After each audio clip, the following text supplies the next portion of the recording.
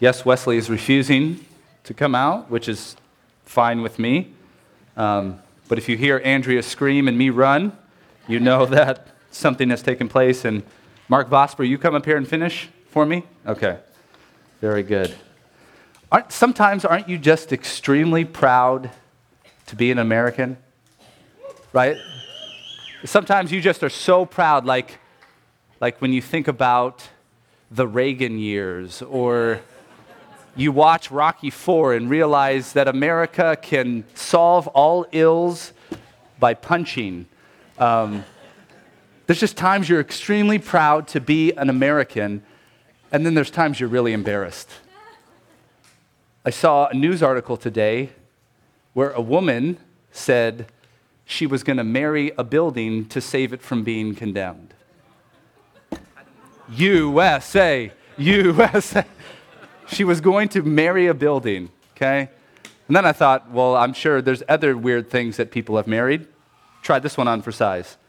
Yasmin Ebley married herself, okay? Married herself because she said, my wedding was going to be about making a commitment to love myself, to honor myself, and to know my self-worth. I am extremely disappointed to be an American when I read stories like that. She would go on to say this: if people don't understand the concept of self-love, then they don't understand what I'm doing. The title of the article, what was it? A woman marries herself, but not for the reason you would think. And I'm like, what reason would I think if I read that? There is no reason I would think. So you need to explain that to me. Yeah, there is no reason I would think. She kept saying, I want to love myself. I want to commit to myself. I want to do this. She said love over and over again. And I just wanted to take the phrase from that brilliant philosopher, Inigo Montoya. You keep using that word. I do not think it means what you think it means. If anyone can define love as taking care of themselves, if anyone can take the definition of love and make it to be about them, they really have no idea what love is. To give love a definition means there is a standard. To give love a definition means it has to have a source. And if you did the homework this week, you found out exactly where that source is. And what we need to do tonight is to make sure we know what that source is and what that definition of love is. If we're going to be calling ourselves a marriage ministry committed to loving one another the way Christ has loved us, we better understand that. So go with me in your Bibles to 1 John chapter 4, verses 7 to 12. Beloved, let us love one another, for love is from God, and everyone who loves has been born of God and knows God. Anyone who does not love does not know God, because God is love. In this, the love of God was manifest among us, that God sent his Son in the world to save us. In this is love, not that we might live through him. In this is love, not that we have loved God, but that he has loved us and sent his Son to be the propitiation for our sins. Beloved, if God has so loved us, we also ought to love one another. No one has ever seen God. If we love one another, God abides in us, and his love is perfected in us.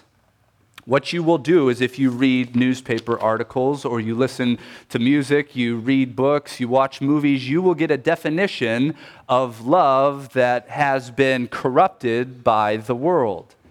The definition of love is what we find in this passage, but the world will take it and corrupt it and flip it and make it about feelings and about you, so that they can define love as taking care of yourself. But God is going to define love a very different way. And when we stop trying to force our definition of what we think love is and just let God, who created everything, define love for us, we're going to do really, really well. So let's get it down, number one, this way. Let's define love biblically. Let's make sure we're defining love biblically. The world, coming no surprise, will define it the opposite of what the Bible says. The world says love is nothing really more than just an emotion. The Bible says it's nothing less than emptying yourself for another person. The world will make it more about affections really than actions. But the Bible's going to say love is a commitment, a choice, a desire, a determination for you to do something for someone else. And we need to make sure that we are living that way. Notice how it's put in our passage. Anyone who does not love does not know God, because God is love. We need to make sure we understand this, because if we don't get love right, we can't get God right. And if we can't get God right, we can't get the gospel right. We can't get anything right. God himself is love. So what I want to do is I want to give you a definition, and I want to prove it to you biblically on what I think love is. Jeremiah, go ahead and throw it up there, okay? This is what I think the definition of love is. Love is a specified, self-sacrificial commitment to do the greatest good, not but for another. Somebody's going to need to change that in the back. I don't want anybody getting any crazy hair ideas from me, okay? For another. Was that because I copied and pasted that? Was that my mistake, or is that yours? Because I'll own up to it if it's me. Okay, see, it's not me. It's Jeremiah in the back, and I'll highlight that all day long as it's not me, okay? That is love, right? Making them take the blame is love, because they won't improve if they don't take the blame, and I care about them too much to make sure they do not improve, okay? I'm helping them. So sentimental, Mark. Listen to the sermon, man. Love is a specified, self-sacrificial commitment to do the greatest good for one another. I know he'll change it. He'll get it done before I'm done talking, maybe even before the end of this sentence. I gave you a chance, man. I gave you a chance to redeem yourself. If you can't do it in that time, maybe you could put it simply this way, okay? Did he do it? There we go. Round of applause back there. Round of applause. So seamless, not even noticeable. Love is specified, okay? Love, according to the world, is unfocused. It's a feeling. It's something that I have and I can lose, I can go in and out of. But biblically, love is something specified. It's intentional. It's focused on something. And it's self-sacrificial, meaning it's detriment to you in order to put good on someone else. And you commit to doing that. Love has a lot to do with choice, determination, focus. I mean, you see that all throughout the Bible. You think of Ephesians 1:4. In love, God predestined us. He chose us. It's based on love. Love is a choice. Maybe simply put, you could say it's action before affection, or sacrifice before sentiment. And if you think about it that way, that puts it in the right order so that we never make what is preeminent what God says is not preeminent. The culture wants to say the affection has to come first and then the action can follow. That's conditional love, and there's no way you can build a solid relationship on that. But the Bible says the action, the choice, the determination, the sacrificial act is first, then comes the sentiment. Or the action comes first, and then the byproduct, the gift really of God, is the affection. So to define it this way, I hope you know, detaches the definition of love from being sentimental, but I want to make sure that you don't think that love is devoid of affection. It's not devoid of it.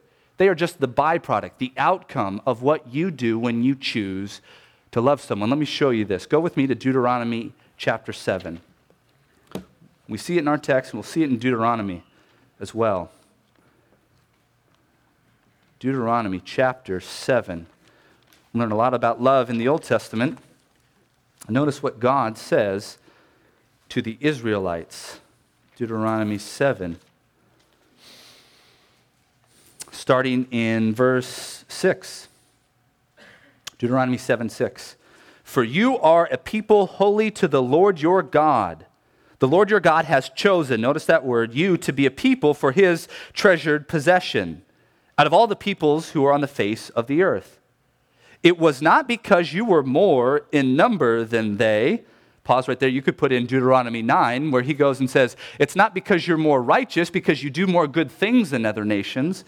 So not because you're more in number, and not because you're more righteous than other nations, that the Lord, notice this, set his love on you and chose you for you're really the fewest of all peoples of the earth. But it is because the Lord loves you and is keeping the oath that he swore to your fathers. Love is choice-oriented. Love is a determination. Love is choosing to set the good of others above your own. And that's what God is doing here. Not because these people did it and they earned it. In fact, they were not just undeserving, they were ill-deserving if you take a look at Israel's history. I mean, they were doing things like running after other gods, but God says, I'm going to choose to set my love on you, not because they earned it, but because God chose to do it. He specified a people. He sacrificed for them. He committed to doing this. Choice, obligation, all of this for the good of another person. A very good definition in the Old Testament. I was doing a little bit of study on this, on the Hebrew word for love that we have here in this text, is someone who is covenantally committed to always having the other person's interest above their own. I am covenantally committed to always putting the other person's interest above my own. And that's really a good way to think in marriage about how you should function in a loving relationship. A lot of people treat marriage like a contract. There's some close correspondence between a contract and a covenant. They are very similar, but there is definite distinctions. When I go to Verizon, I always say Verizon because I miss Verizon. I have AT&T, and it's cheaper, but the service is just not as good. I miss Verizon. So if anybody in here works for Verizon and wants to give me a discount, you can talk to me afterwards. Miss Verizon. But let's just say I go to AT&T and we're going to have a contract. When I go in and I'm going into contractual arguments with AT&T, I'm trying to protect myself. I want to get something, and I want to protect myself. I want to say, I'm not paying more than this a month. You're going to give me this. This is what I want, and I need you to meet these obligations, is really what's going on when you're signing contracts. And if it doesn't meet my expectations, I'm looking to get out of this contract any way that I can. And sadly, that's the way people treat marriage today. They treat it very contractually. I'm coming into this marriage with this expectation on you to meet this amount of happiness in me, and if you don't do that, then this contract that we have is not going to be good for me, and I'm going to try to get out of it any way that I can. But the Bible says, stop thinking like a contract and think like a covenant, because God makes covenants with people, meaning he chooses to do something, listen, for the good of someone else. So if a contract is protecting what I get, a covenant is promising what I'm going to give. And when I start to think that way, that changes everything. When you got married, you said something like, good or bad, richer for poorer, sickness and health, I'm going to love you. So that means against all obstacles, no matter what is coming my way, I'm promising to give this to you. And that's what real love is, unconditional. Meaning, you don't have to do anything to get this. It's because I'm choosing to set my love on you. Now, just so you can know that I don't think that emotions should be detached from love, go with me to Isaiah 62. Notice what God says. Isaiah 62, I think it's verse 7. Isaiah 62. As he's talking, he's thinking about the future kingdom where the Messiah is reigning on earth. Isaiah 62. This is coming future. And if you look at verse 7, let's see if this is it. Isaiah 62, verses 3 through 5. Notice how God talks about Israel in the future. You shall be, in the future, a crown of beauty in the hand of the Lord, and a royal diadem in the hand of your God. And you shall no more be termed forsaken, and your land shall no more be termed desolate, but you shall be called, my delight is in her, and your land is married. For the Lord delights in you, and your land shall be married. For as a young man marries a young woman, so your sons marry you, and your bridegroom rejoices over the bride, so God will rejoice over you. This is future. God started a relationship with Israel in the Old Testament, not because they were so great, but because he chose to set his love on you, knowing that when he puts in the work and his plan of redemption comes to fruition, everything's going to be made perfect one day, and that's when rejoicing happens, and joy happens, and delight happens. But that is a byproduct of the choice to love the nation of Israel. So it is between you and your spouse. On the day that you got married, you chose to love the other person. You specified this person and you said, I'm going to sacrifice for you. And you know what? Times it's going to be very hard, but one day we're working towards great joy and delight. That's the definition of what love is in the Bible. We can't think contractually, but covenantally when it comes to the Bible. Go back to 1 John. We'll see it. 1 John 4.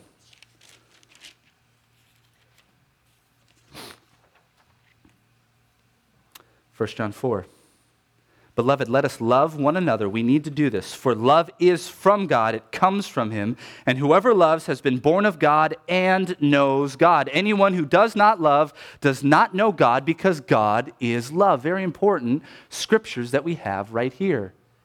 Because to say that I know what love is, now that I know it's a specified self-sacrificial commitment to someone else to do the highest good for them, once I know what that is, I can't not do that to other people unless I'm willing to call myself a non-Christian, because this text says if I've received that love from God, I must give that love to other people.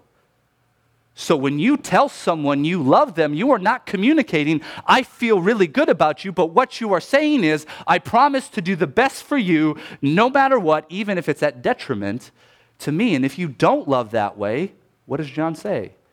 You don't know God, or you've not been born of God. Now, very important language that we have here in the text.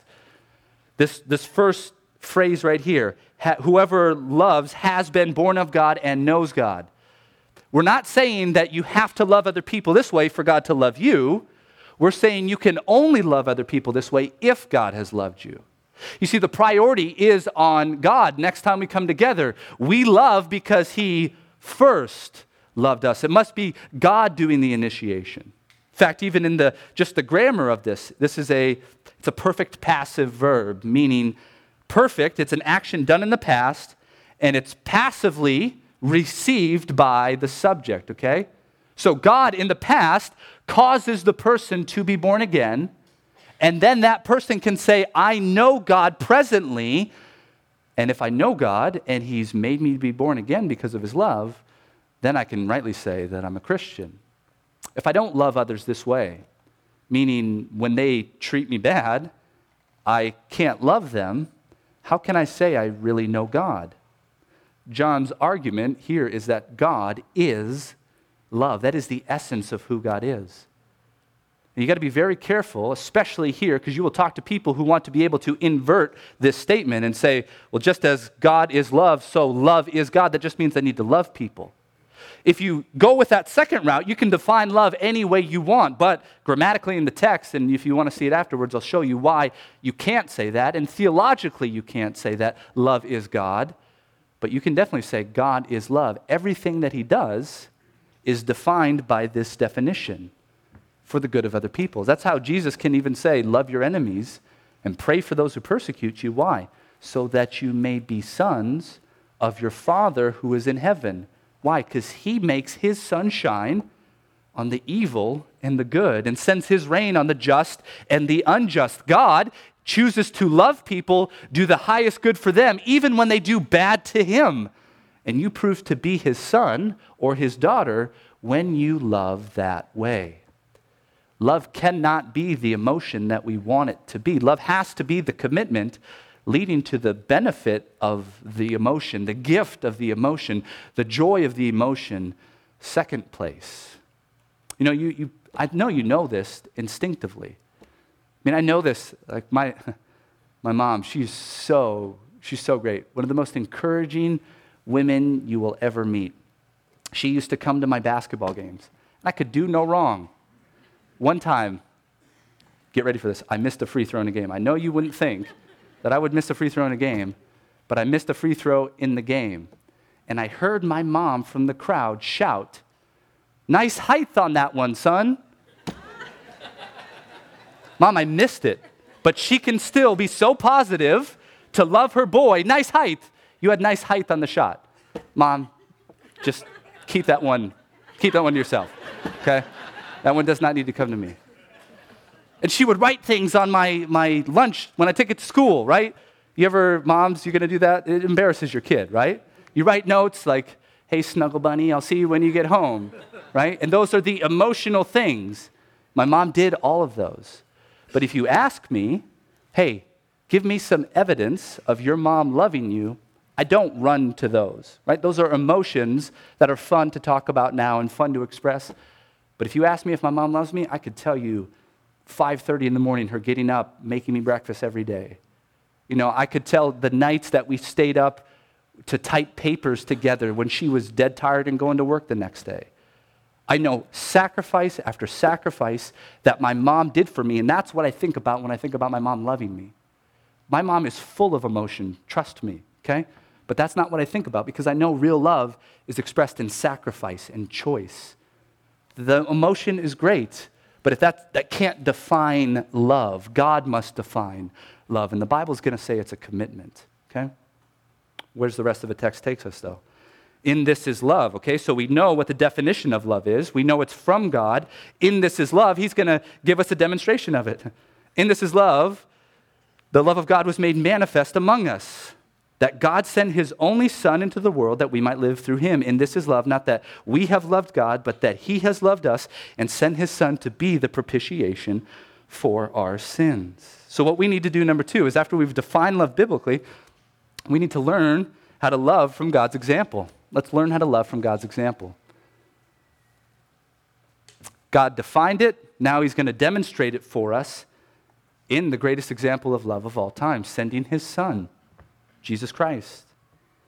See, a lot of people, like that woman who talk about loving yourself, think love is, if you love yourself, you protect yourself. The Bible is not talking about loving yourself to protect yourself. Really, when you love somebody, you make yourself vulnerable. You're really unprotected. It's about doing good for other people. You've got to open yourself up to probably some hurt coming your way. And if that isn't what happened to Jesus Christ, I don't know what did. His whole life was, the God of the universe, whole life was a life of vulnerability here on this earth. He was vulnerable to sickness. He was vulnerable to all the backstabbing of people. He was vulnerable to so many things. The essence of his human life was vulnerability so he could love us. If you can't do that for someone else, you don't know what real love is. Because Jesus wasn't thinking about himself when he was here on the earth. He wasn't thinking about protecting himself. He could have, right? I can call down 10,000 angels right now, Peter. I don't need you to swing a sword for me. I'm vulnerable for a purpose to help you. And when you love that way, you're doing it based off the demonstration of God. Notice what we learn about God's love. When you love like God, you initiate. That's part of what it means to love someone. You initiate. Mankind had the problem, right? But the manifestation of love was that God sent his Son into the world, not waiting for the world to call for what they needed, but seeing the need and meeting it, initiating it, making sure I'm the one who's doing it. So if I'm going to say I really love somebody, I'm not waiting for them to invite me to do it. I'm going in with the initiation myself because that's what we see God doing. Not waiting for the world to love God in order to help them. Oh, you love me now. Now I'm going to take care of your problem. But because there was a problem, God sent his Son to take care of it. Not only does he initiate, notice he sends his best, his one and only Son, the text says, monogenes, into the world. It heightens how special this love is. What he is sacrificing, he's giving his best. When you say it like that, you're only, right? That's how God talked to Abraham. Remember in Genesis? Give me your son, your only son, the son whom you love. You realize how much of a sacrifice that is for Abraham to give to God, this son that he loves? But that's a sacrifice, and God says, now I know you fear me, or translation, I know you love me because you're willing to sacrifice your best for me. That's what's going on here. God sends his best into the world to make sure that we could live through him, as the text says. And finally, not only does he initiate, not only does he give his best, but he conquers any obstacle. See, what he does is he sends his Son to be the propitiation for our sins. Mankind has a sin problem. We've broken God's standard. And notice the extent of love.